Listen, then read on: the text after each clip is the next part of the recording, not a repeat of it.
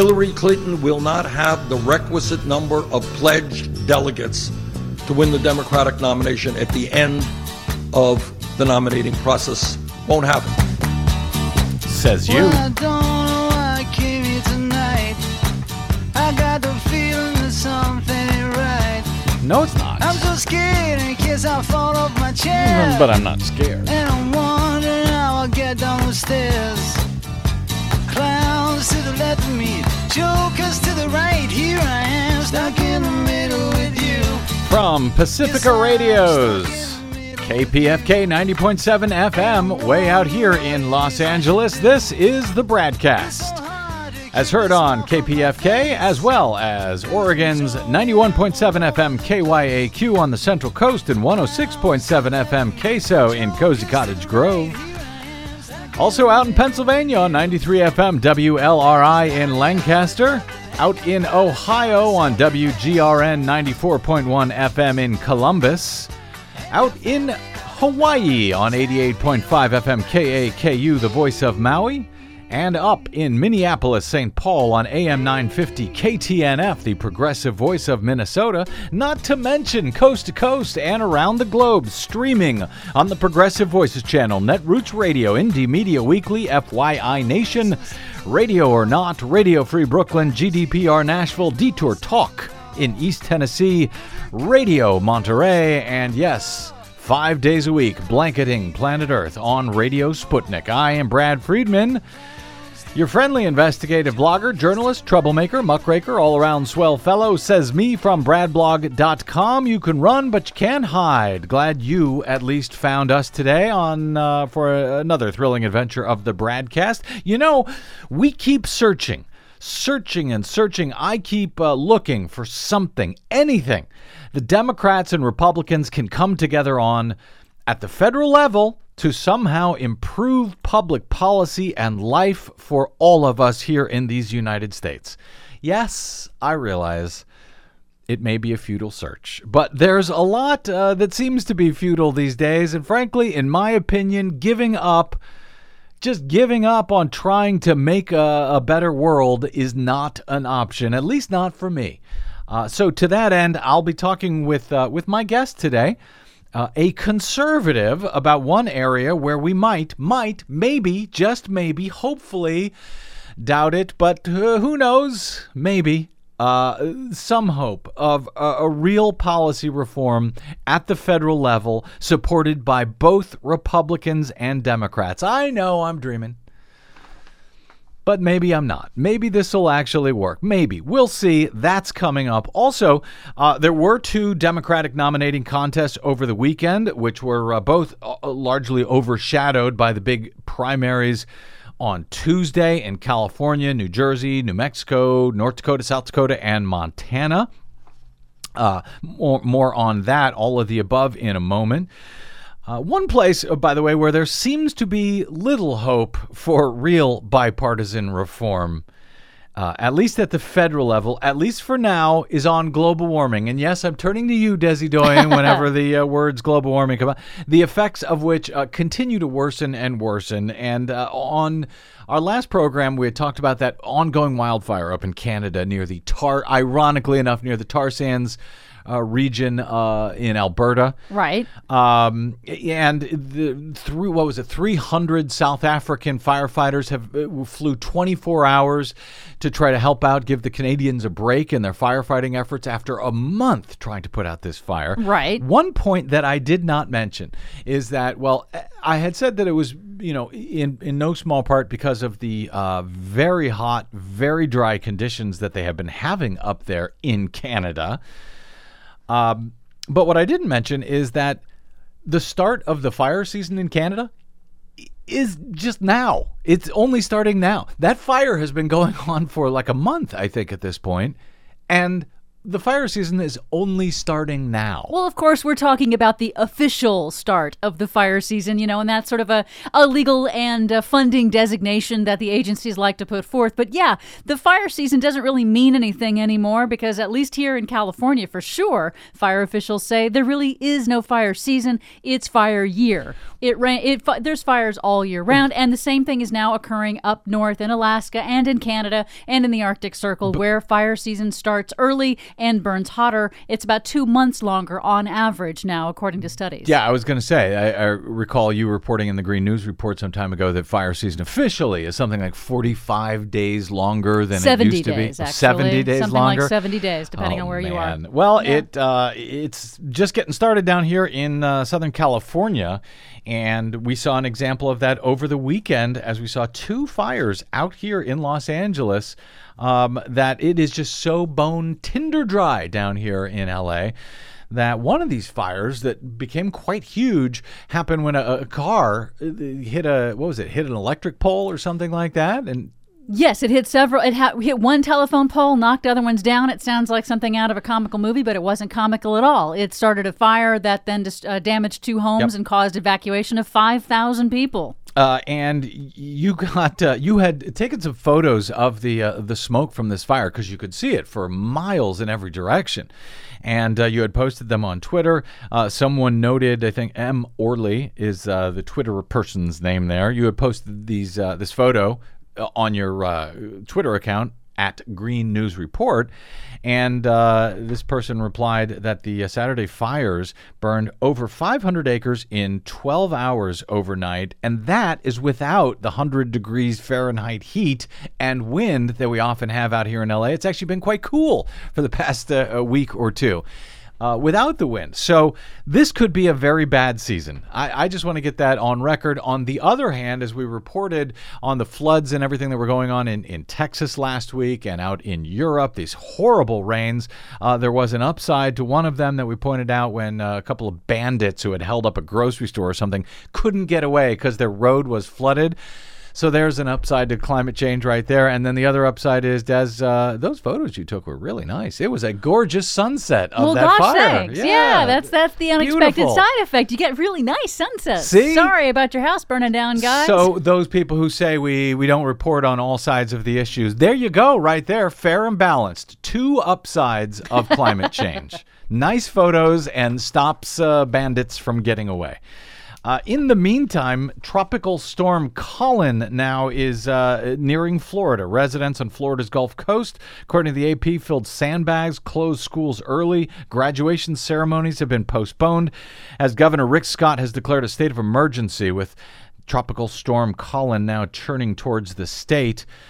Threatening serious flooding. A large portion of Florida's western and panhandle coast was already under a tropical storm warning when the National Hurricane Center announced the swift-moving depression had become a named storm. The center says that it is the earliest that a third named storm has ever formed in the Atlantic Basin. That after a couple of years, a hurricane drought, as they call it, over the past couple of years. Now, all of a sudden, we're seeing the opposite, 3 named storms, and it's only early June. Ronald Milligan, 74, stopped by a park in St. Petersburg where authorities planned to distribute sandbags because the ditch in front of his home had already filled during the previous evening's rain. He said, if last night was a no storm and the water was almost up to the hump in my yard, I'm worried, Milligan said, motioning to about knee level. He's lived in Florida since the late 70s and hasn't ever prepared for a storm this early, he said. So that storm could make landfall near the Big Bend area of Florida. It will move across the Florida peninsula into Georgia. Then it will move along just off the Southern Carolina coast before heading out to sea. 3 to 5 inches of rain are expected, but up to 8 inches are possible across western Florida, eastern Georgia, and coastal areas of Carolinas through Tuesday. So the problem here is not wind, as you see with many hurricanes, but a lot of water is expected to fall from the sky. A tropical storm warning is also in effect for the entire Georgia coast and the lower South Carolina coast. Welcome to your new normal out there, climate change deniers. Okay, moving to the election and the new normal. Remember, was it last week? It was only last week, I think, right after the holidays. Bill Kristol, over the holiday weekend, the guy who is always wrong, the guy who brought you, he used to be chief of staff for Dan Quayle. Then he was the guy who gave John McCain the swell idea to, hey, there's this popular woman governor up in Alaska who'd be great on your ticket, Senator McCain. Her name is Sarah Palin, and he brought her on board. Bill Kristol is always wrong, and yet for decades he's on the media. You see him on all the Sunday shows. Yet he's always wrong. He's consistently wrong, which I pointed out last week when he took to Twitter and said, quote, "Just a heads up over this holiday weekend. There will be an independent candidate, an impressive one, with a strong team and a real chance." Bill Kristol has been leading the Never Trump movement, telling us early on it was impossible that Donald Trump could ever win the nomination, but they've been working hard to try to find a viable third-party candidate, which he announced, a weekend or so ago, this impressive independent candidate that they now had. And of course, when I reported that, I also noted that Bill Kristol was always wrong because this guy hadn't even introduced himself. He hadn't even come out yet. Nobody knew. Bloomberg found out that it was a guy by the name of David French who writes for the National Review, who no one has ever heard of other than, I guess, Bill Kristol. David French, the conservative writer eyed as a possible third-party alternative to Trump, isn't running for president, he said in a column on Sunday. French, a National Review staff writer, said he gave entering the race serious consideration, serious thought, with, quote, some of the best minds in politics. Don't know if he was talking about Bill Kristol there or not. In any event, he said it would be tempting to say that when it comes to confronting this national moment, somebody stepping up is better than nobody, but somebody is not always better than nobody, he wrote, calling himself, quote, a pretty darn obscure lawyer, writer, and veteran. So French, in his article, went on to cite the failings of both Donald Trump and Hillary Clinton at great length, but said he's concluded that an extraordinarily wealthy person or a transformational political talent would be best positioned for success, neither of whom is him, he says. He also wrote that he believes there is a path there for the right candidate to run and win the White House this year. So good luck with that. He said that he also suggested that while the next great political movement is poised to begin, quote, that movement may not emerge for some time, and it might emerge only after further heartache and pain. You think? At least to his party. Bill Kristol, by the way, for his part, after French published his column reminding everyone how wrong Bill Kristol is all the time, said the French would have been a fine alternative to Trump or Clinton, but, quote, a better choice remains necessary. So the hunt continues. And on Monday morning, Bill Kristol linked to French's column and cracked a quote, a stiff drink helped these days. Oh. Somehow I don't actually feel sorry for Bill Kristol, and I guess if he wants someone to advance in the Republican Party, he shouldn't say anything. Yeah, well, just because that's the kiss of death. Apparently so. All right, in the meantime, over the weekend, there were a couple of nominating contests on the Democratic side. Hillary Clinton scored a big win in the U.S. Virgin Islands on Saturday. Did you know they were having a nomination? Yeah, she won all 7 pledged delegates at stake. She destroyed Bernie Sanders 84% to 12%.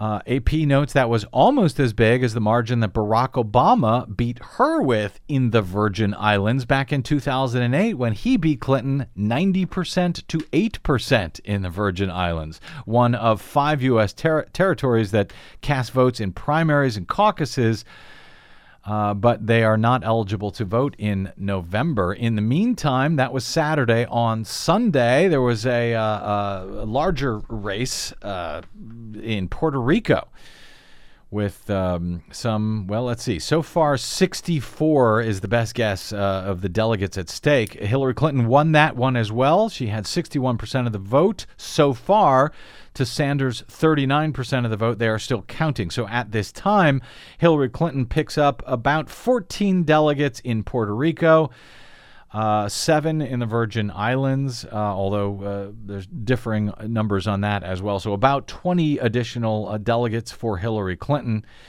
who had also won the Puerto Rico contest in a landslide in 2008 against then-Senator Barack Obama.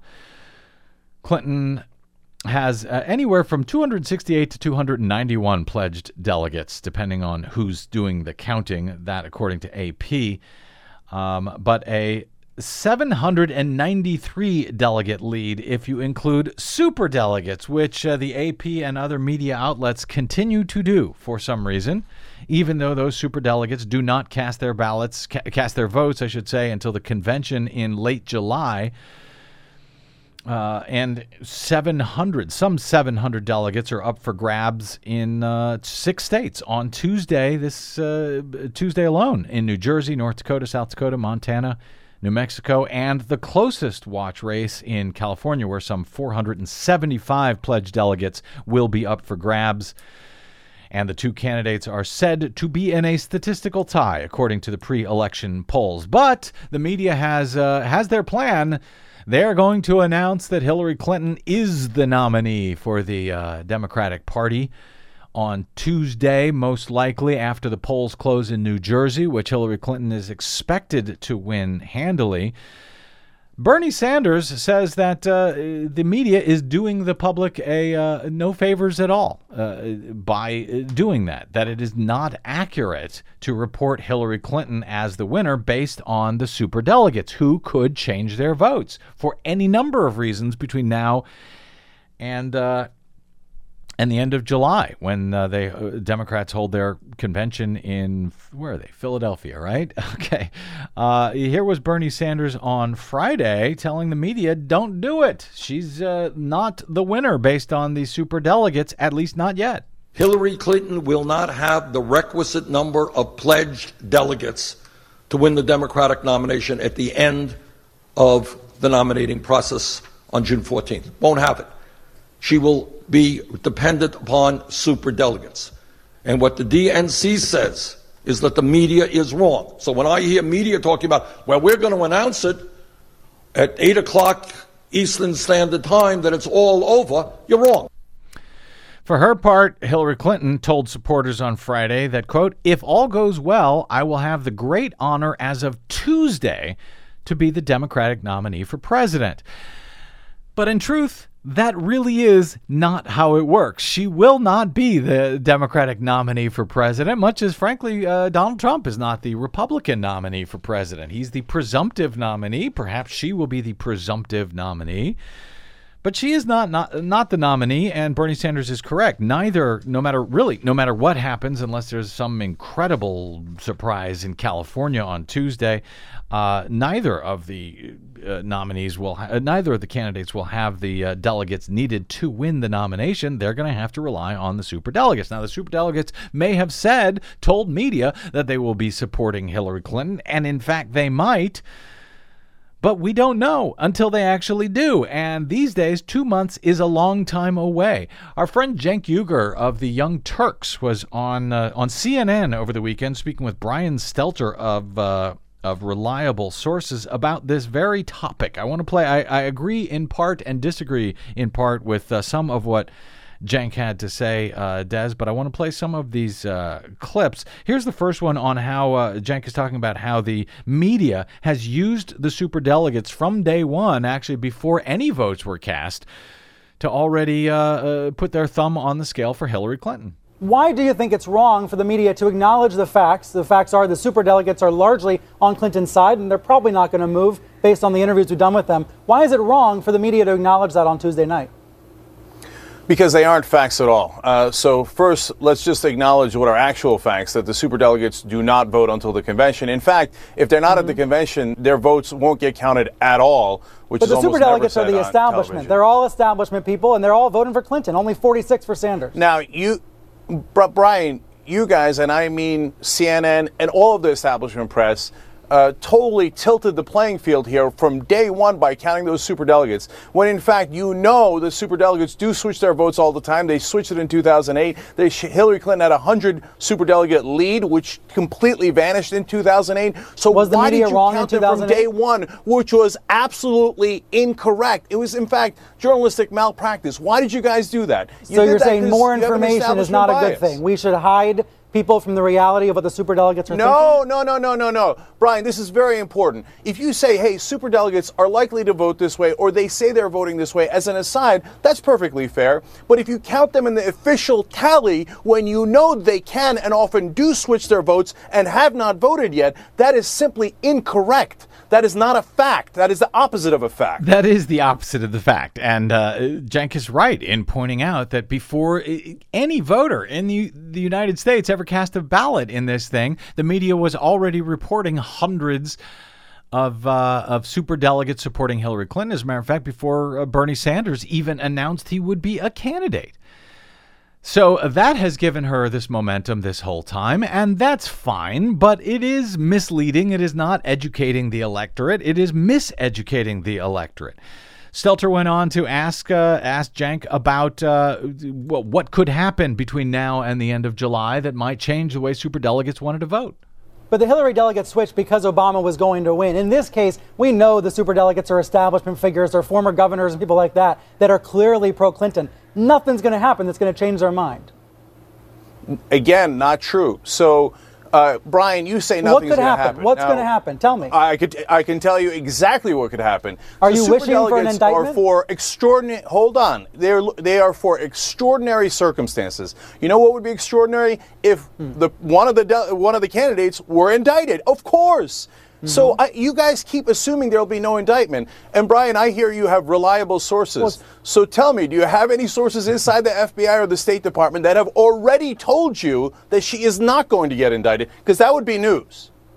I do not. I cover media, not the FBI. But the indications at the moment are that she hasn't been interviewed by the FBI. I hear what you're saying about the indictment, but other than that, it seems to me you're misleading your audience, giving them more hope than they should actually have.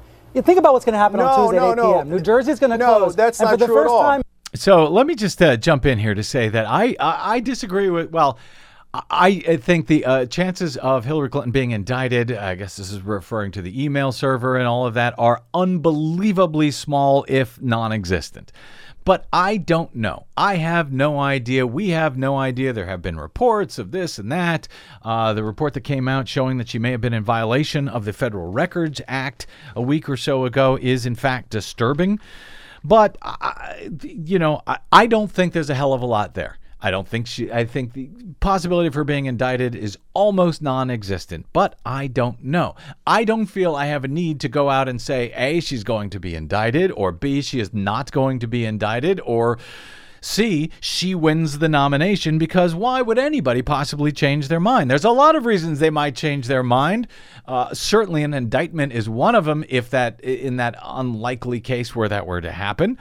But if the polls continue to come out, continue to show Bernie Sanders doing much, much better against Donald Trump than Hillary Clinton does, yeah, that could change people's mind between now and 2 months from now at the Democratic Convention, which is forever from now. One more point that was on the CNN with Cenk and Brian Stelter concerning this historic moment. Frankly, this is really exciting to say. For the first time in the history of this country, we're going to have a female nominee of a major party. I don't care if you're Republican or Democrat or Libertarian. That's something this country should note and acknowledge. And don't you think it's a shame that the Bernie Sanders talk is going to overshadow what we can all agree is a historic milestone?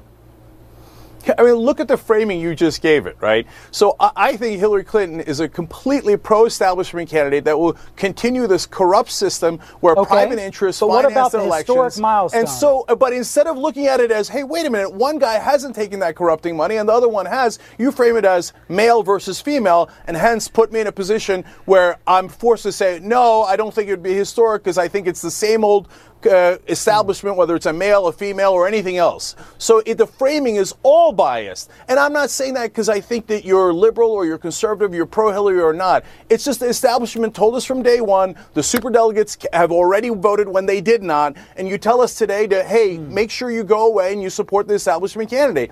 And you're wrong about how I've presented it on the show. I tell people about the delegate math all the time. And as Bernie Sanders himself acknowledges, it is an uphill battle for him to win more pledged delegates, a massive uphill battle, right? And I've said, and I've challenged Bernie Sanders on my program, and I said, look, if there are more pledged delegates on her side and there's no indictment, well, then the race is over, right? Those are ifs, though. They have not happened yet. And the superdelegates vote at the convention. So for you guys to call it when you don't know what the circumstances are and those people have not voted yet, it is just simply incorrect. That is not journalism. True. It is not journalism. That was Cenk Uygur of the Young Turks on CNN with reliable sources Brian Stelter, who, by the way, I think is an excellent journalist. But as far as this historic moment, and what a shame it is that somehow Bernie Sanders trying to become president, running for president, continuing the process to run for president, that somehow that is harming this historic moment for Hillary Clinton, is just absurd. The race is not over. When he either chooses to drop out or when they actually nominate the Democratic nominee for president of the United States, that, yes, will be a historic moment if that woman is Hillary Clinton and if she is the one who's nominated. And we will have plenty of time, months and months and months, to enjoy that fantastic historic moment. Until then, let the people run and let the people vote, by the way, as I'm looking forward to doing myself on Tuesday in the nominating contest. Imagine that. All right, a quick break, and we are back with much more BradCast and my guest, Tom Giovanetti of the Institute for Public Innovation. I'm Brad Friedman. Stay tuned.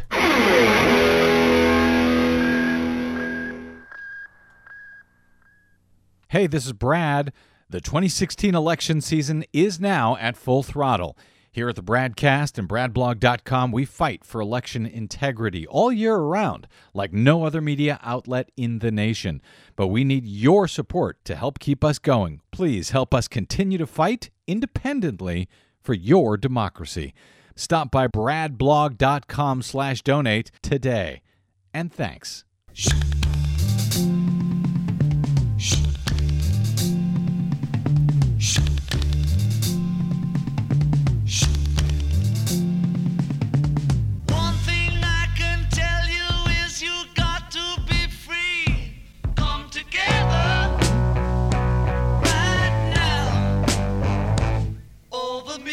Yeah, good luck with that. Can Republicans and Democrats come together on anything? Well, maybe one thing. Welcome back to the BradCast. Brad Friedman from BradBlog.com with you here. Thanks in no small part to the so-called tough on crime laws adopted by the U.S. government in the 1980s and 1990s in particular under Presidents Ronald Reagan and Bill Clinton in particular. The U.S. now has the highest incarceration rate in the world. We're number one. That's due, of course, in no small part to the fact that many crimes and specific mandates for their punishment through minimum sentencing laws and so forth have been federalized and taken out of the hands of both local jurisdictions and even judges themselves. But there has been a whisper, at least, of good news on these fronts in recent months, with calls from the Democratic presidential campaigns for criminal justice reform and even occasionally, still too occasionally for my money, from Republicans, like former GOP presidential candidate and U.S. Senator Rand Paul. So is the idea that two major parties here, two parties that are otherwise completely broken by partisan obstructionism at the federal level, is the idea that they could actually come together to reform our bloated and arguably counterproductive federal justice system. Is that a reality? As Tom Giovanetti describes in a recent op-ed at the Dallas Morning News, the White House recently announced that 58 federal inmates, mostly nonviolent drug offenders, would have their sentences shortened through commutation. This brings the total number of commutations during the Barack Obama years to 306, more than any recent administration. And word out of the White House is that there will be more to come during President Obama's final months in office. He writes that many conservatives will be initially inclined to see Obama's commutations as the act of a liberal who is soft on crime, but conservatives should celebrate President Obama's commutations, Giovanetti writes. In fact, as people who prize liberty and individual rights and who are skeptical about government power, conservatives need to do a rethink on criminal justice. Really? Yes, really. So writes Tom Giovanetti, no liberal himself. Tom Giovanetti is president of the Institute for Policy Innovation, which describes itself as an independent, nonprofit, free market policy think tank and public policy organization based in Dallas. Tom Giovanetti, welcome to the BradCast, sir. Thanks for having me on. Thank you for joining us. Now, before we get started, just for transparency's sake, and really as a basis for our conversation, I've been on the mailing list of the Institute for Policy Innovation for quite some time, and while you guys may not be tied specifically to a political party, to my knowledge, I think it's fair to say, at least based on your articles and so forth, that y'all lean more to the right, often far more to the right than to the left. Is that a fair assessment?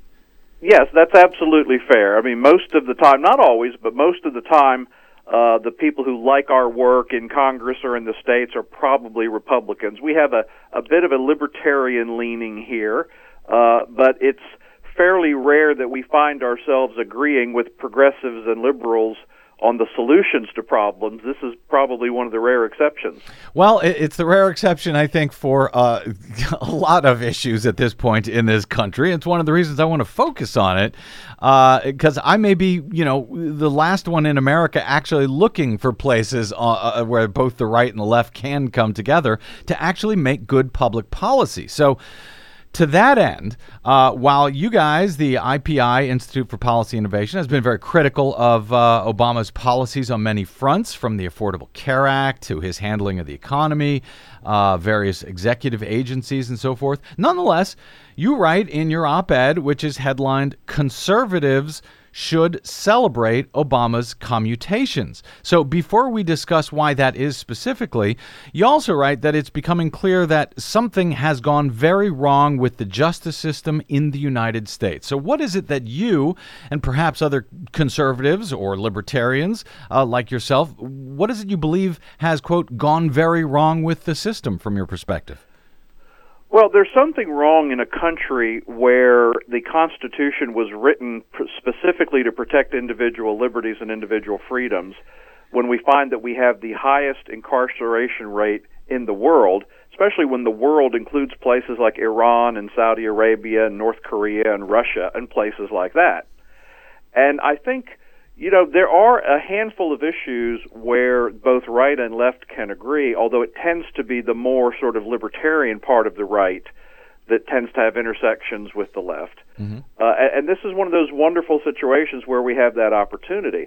I think that the progressives and liberals have been at the forefront of talking about some of the abuses in the criminal justice system, the problem with mandatory minimum sentences and things like that. I think that conservatives are really only beginning to realize that there's a problem here. So I think for my colleagues on the center-right of the political spectrum, this is sort of an emerging issue, but it's one of the ones that we are the most excited about because it does give us the opportunity to actually get something done and move the ball down the field.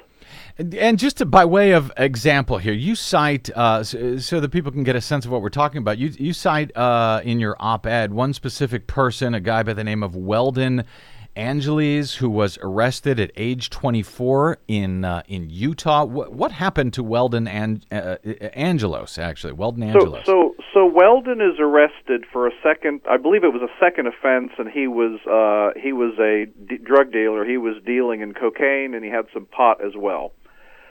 Relatively minor offense and relatively minor quantities, but there were multiple counts.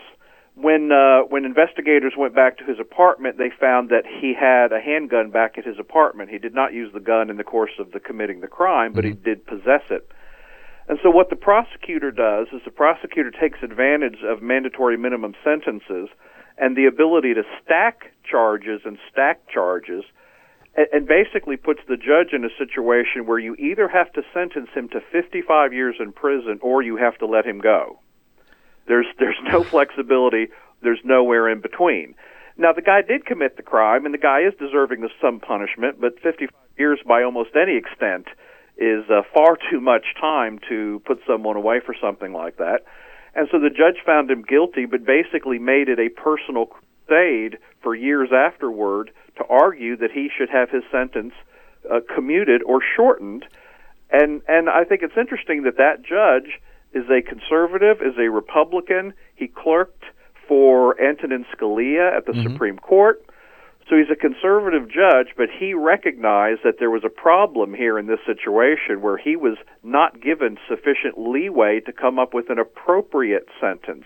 And I think appropriate is really the key word here. It's not an issue of being soft on crime or tough on crime.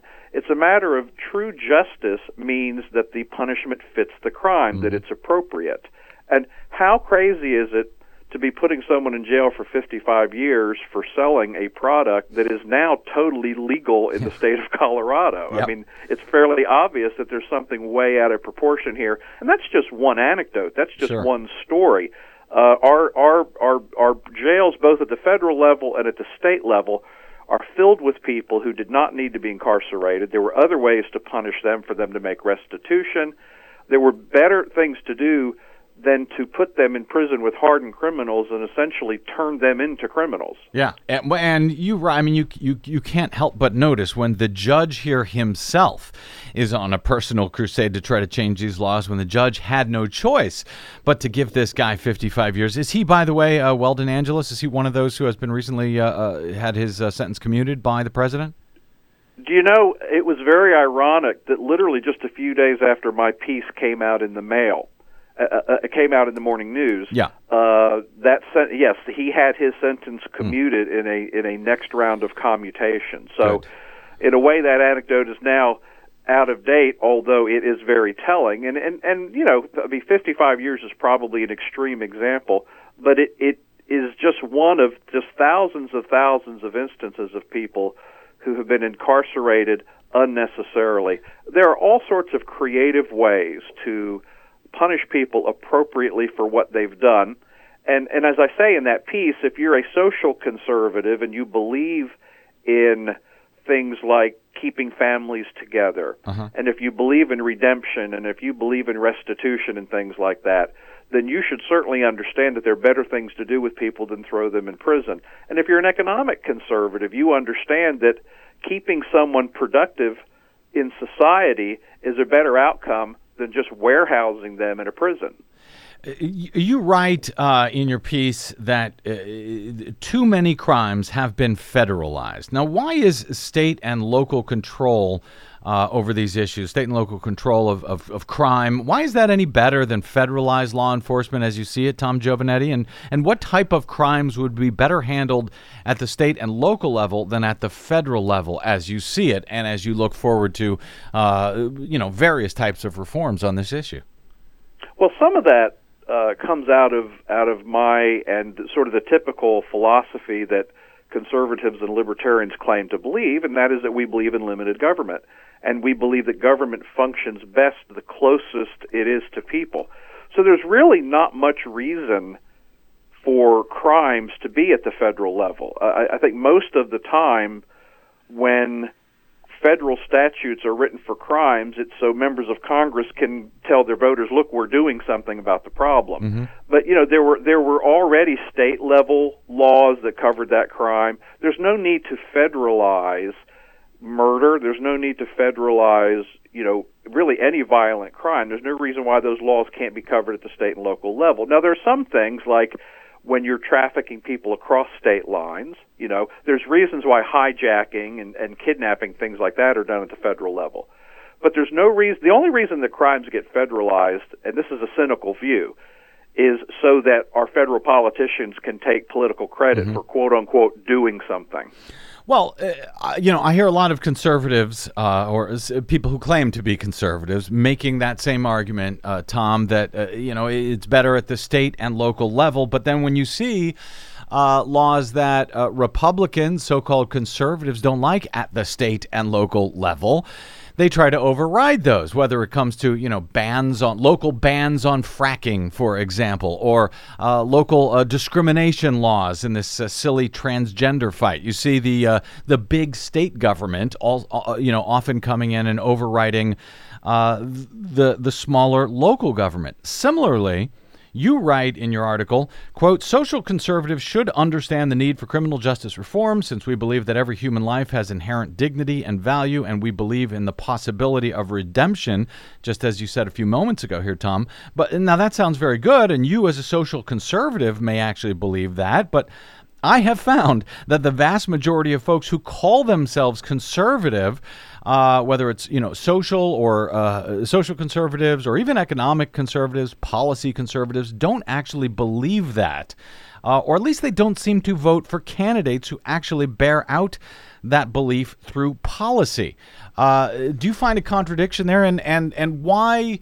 Why don't we see people like you say, Tom, who believe in redemption and so forth? Why don't they seem to vote that way with their candidates at the ballot box? Well, first of all, let me say that I think you're exactly right, that conservatives are often inconsistent with their stated beliefs in these areas. You claim to believe in limited federal government, but then you're constantly passing laws at the federal level, et cetera, et cetera. Yeah. So I'm going to totally grant your point that, and this is part of why I write the article, to be frank, is that I think that conservatives need to do a rethink. I use that exact language in the article, that we don't trust the bureaucrat at the Department of Homeland Services. We don't trust the welfare bureaucrat in Washington. But for some reason, when it comes to the justice system, we seem as conservatives to have this implicit trust in the whole system, and we throw our limited government beliefs out the window when it comes to being quote-unquote tough on crime. And what I think conservatives need to start doing is applying the same skepticism that we have about all other divisions of government, about all other branches of government. We need to start applying that same skepticism to criminal justice and to civil justice. Look, it's becoming very, very clear in this country when you have people who have been, they've been in prison for murder, and now, genetic testing demonstrates that they were not guilty. They were wrongly convicted. And, we're not having just a few of these cases. We're having many, many of these cases. So I think that any thinking conservative should be coming to the conclusion that being skeptical about our criminal justice system and demanding reform of our criminal justice system is not an exception to their conservative beliefs. It's entirely consistent with their conservative beliefs. And I'm glad you're saying that, Tom Giovanetti, because this is one of the things that has driven me crazy about conservatives for years. People who claim to be conservatives, they say one thing, they vote another, and frankly, the Republican Party is selling it that way, selling this, one belief and then providing a different type of policy, it seems to me. And one example, we spoke on this program a few weeks ago with Ryan Grimm of the Huffington Post. He's been doing a series of stories on places like Mississippi, where the state government has made promises to local cities and counties that they will provide prisoners if those cities and counties will provide jail space for them. And they promise to pay them money to do that, and they guarantee a certain amount of revenue for these localities, and also manpower to these localities through prison labor that has replaced local hiring for certain services in these towns. So without these prisoners, if we have criminal justice reform, some of those local budgets and municipalities are going to be in trouble. So does that work against the idea of criminal justice reform once Republicans actually start looking at these issues and saying, "Now we got too many problems, we better keep the system where it is. We've now come to rely on this prison industrial complex in many ways"? Well, I'm not familiar with the specifics of the Mississippi case that you talk about, but, I actually think that, since I am the president of a think tank, we're in the idea business, and some different reform projects we've been working on here for 20 plus years before you see anything come to fruition. I actually think conservatives are coming around relatively fast on this issue of criminal justice reform. A number of state legislatures that are Republican-controlled have passed criminal justice reform legislation this year. In fact, there's actually a website, and it's not mine, so I'm not just touting my own stuff here, but there's actually a website called rightoncrime.com, and it is all about conservative-led criminal and civil justice reform, and they keep a tally there of legislation that is proposed and passed at the state level that is doing things about, mandatory sentences, that are doing things about civil asset forfeiture and other things. And I'm frankly astounded at how quickly folks on the center right are starting to do this rethink on criminal justice reform and civil justice reform. I think it's one of the fastest changes of mind that have happened on an issue that I've seen in the time that I've been in the idea business. Now, it is still conservatives who are standing in the way. You've got senators in Washington like I'm speaking to you from Texas. My own Senator Cornyn is one of the senators who's really sort of trying to stand in the way of these kinds of reforms. There's a senator in Arkansas named Tom Cotton who is similarly, you can't put someone away long enough for Senator Tom Cotton. Right. And he's a Republican and I'm a Republican. I just think he's wrong on this issue. But you've got more libertarian-type Republicans like Mike Lee from Utah and Rand Paul, of course, who are pushing criminal justice reform legislation at the federal level. And frankly, I just think the fact that legislation is being pushed by Republicans is a great sign that we are starting to do this rethink that we need to do. And to be fair here, by the way, even though there is, I said that the powerful private prison industrial complex that's at work here. The Republicans who support these private prisons, but also on the Democratic side, you've got financial stakes as well, prison guard unions, as well. So there's a lot of folks who have reason to not reform the system. I hope you're right, Tom Giovanetti, that things are actually moving in the right direction. You'll forgive me if I'm still really skeptical here.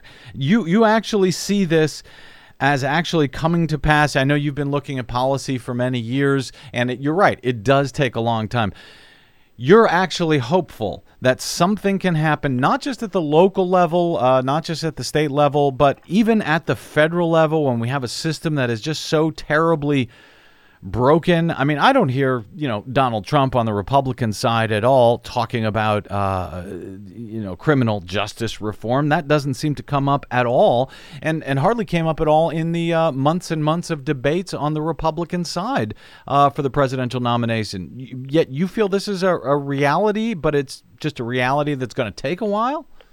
I describe this as an emerging issue on the right, and that's what I mean by that. It's really happening bottom up. It's not being led at Washington. It's not being led from Washington. It's being led at the state level. Right now in Washington, there's almost nothing getting done because during President Obama's entire term, Republicans and Democrats have been almost completely unable to work together on anything.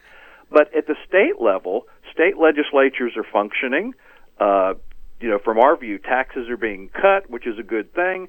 But there are something like 13 or 14 states who have passed criminal justice reforms of various types just this year. So, yes, I absolutely believe it's happening, not in Washington, but it's happening at the state level. And reforms at the state level eventually do bubble their way up to Washington. So there's probably only maybe a 20% chance during this legislative session of some reform bill passing in Washington. but I think that probably goes up to more like 50 or 60% in the next Congress. And, within the next 4 or 5 years, I would fully expect there to be reform of federal mandatory minimum sentences. Tom Giovanetti, we will leave it on that optimistic note since it's so difficult to find any these days. I really appreciate it. And frankly, Tom, I look forward to having you back on something that we can fight like hell over, because I'm sure there's plenty. Let's do it. There's plenty of those. I will look forward to that. Tom Giovanetti, the president of the Institute for Policy Innovation. You can get more information on their work at ipi.org and on the Twitters at IPI. Tom Giovanetti, thanks so much for joining us today. I enjoyed it. Thanks. You bet. All right, a quick break, and we're back with more BradCast. Capitalism versus socialism. Which one is really eating our nation alive? That and more straight ahead. I'm Brad Friedman. Stay tuned.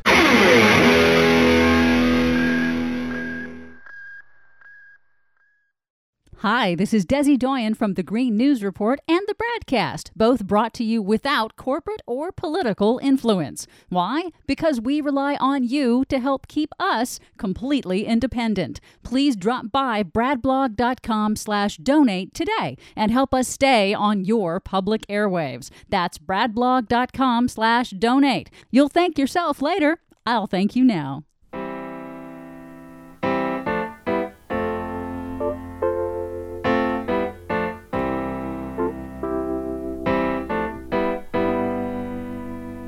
Welcome back to the BradCast. Brad Friedman from bradblog.com with you.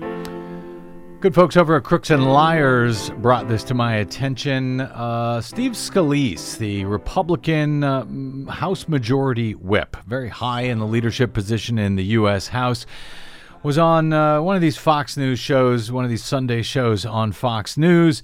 And he's supporting Donald Trump and was giving a litany of reasons why Donald Trump will be better in the White House than any Democrat. And he sort of finished his argument with this. Clearly, President Obama stood in the way, and Hillary Clinton's going to keep it going with this socialist talk that she and Bernie Sanders are fighting over. Who's the furthest left socialist? Yeah. We're not a socialist nation. Oh, really? We're not? We're not a socialist nation, Congressman Scalise. As Heather at Crooks and Liars notes that apparently in GOP world, all of those programs that they'd like to destroy, like Social Security, Medicare, Medicaid, the Veterans Administration, and so forth, don't count as really being American, because don't tell them those are socialist programs. Bill Maher over the weekend on HBO's Real Time talked about how socialism has long been the whipping boy for those who do nothing but support capitalism. Here's Bill Maher from the weekend. Finally, new rules since this year's presidential race features both an unabashed socialist and a bona fide capitalist pig. Someone needs to explain to the free market solves everything crowd that when it comes to socialism, you're soaking in it.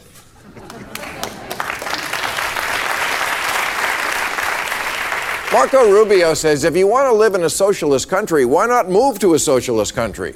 Oh, you mean like Florida, where everyone's on Social Security? Yes, so many Americans hate the word socialism, but love the concept. Medicare, unemployment, disability, farm subsidies. Forget the transgender debate. What America really needs is a separate bathroom for welfare queens.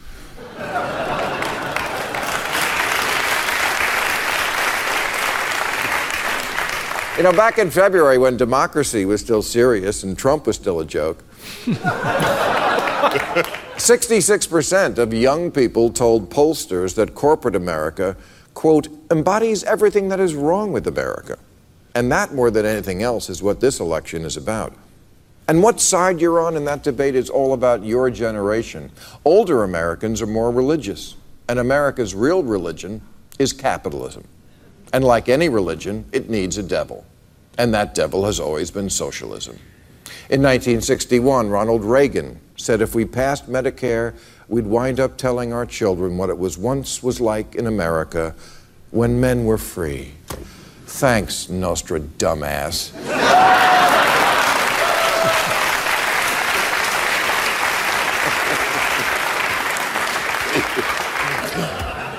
Republicans always think if you allow a little socialism, it'll spread out of control. But actually, it's the opposite. It's capitalism that we've let spread out of control. It's eaten our democracy. It's eating our middle class. It's eaten our healthcare system, our prison system, our news media. It's even eaten our food system so thoroughly that a lot of our food is no longer something that should be eaten. Because capitalism is a shark, or a tidal wave, or pond scum, or whatever metaphor you like to describe an unthinking force that devours everything in its path. And now the latest thing it is scarfing down is our national parks. The government just announced they would be selling naming rights at the parks like we do at sports stadiums, because the parks are $11 billion in debt. And since capitalism solves everything, cue corporate America, who's always asking one simple question: how can we help? Nothing in it for us. We just want to lend a hand. Like when Bill Cosby offers to help you with your modeling career.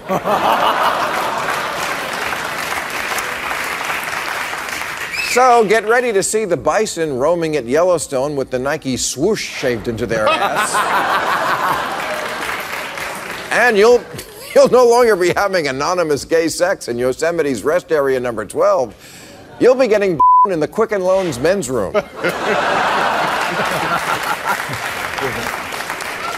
The Grand Tetons will be brought to you by Hooters and the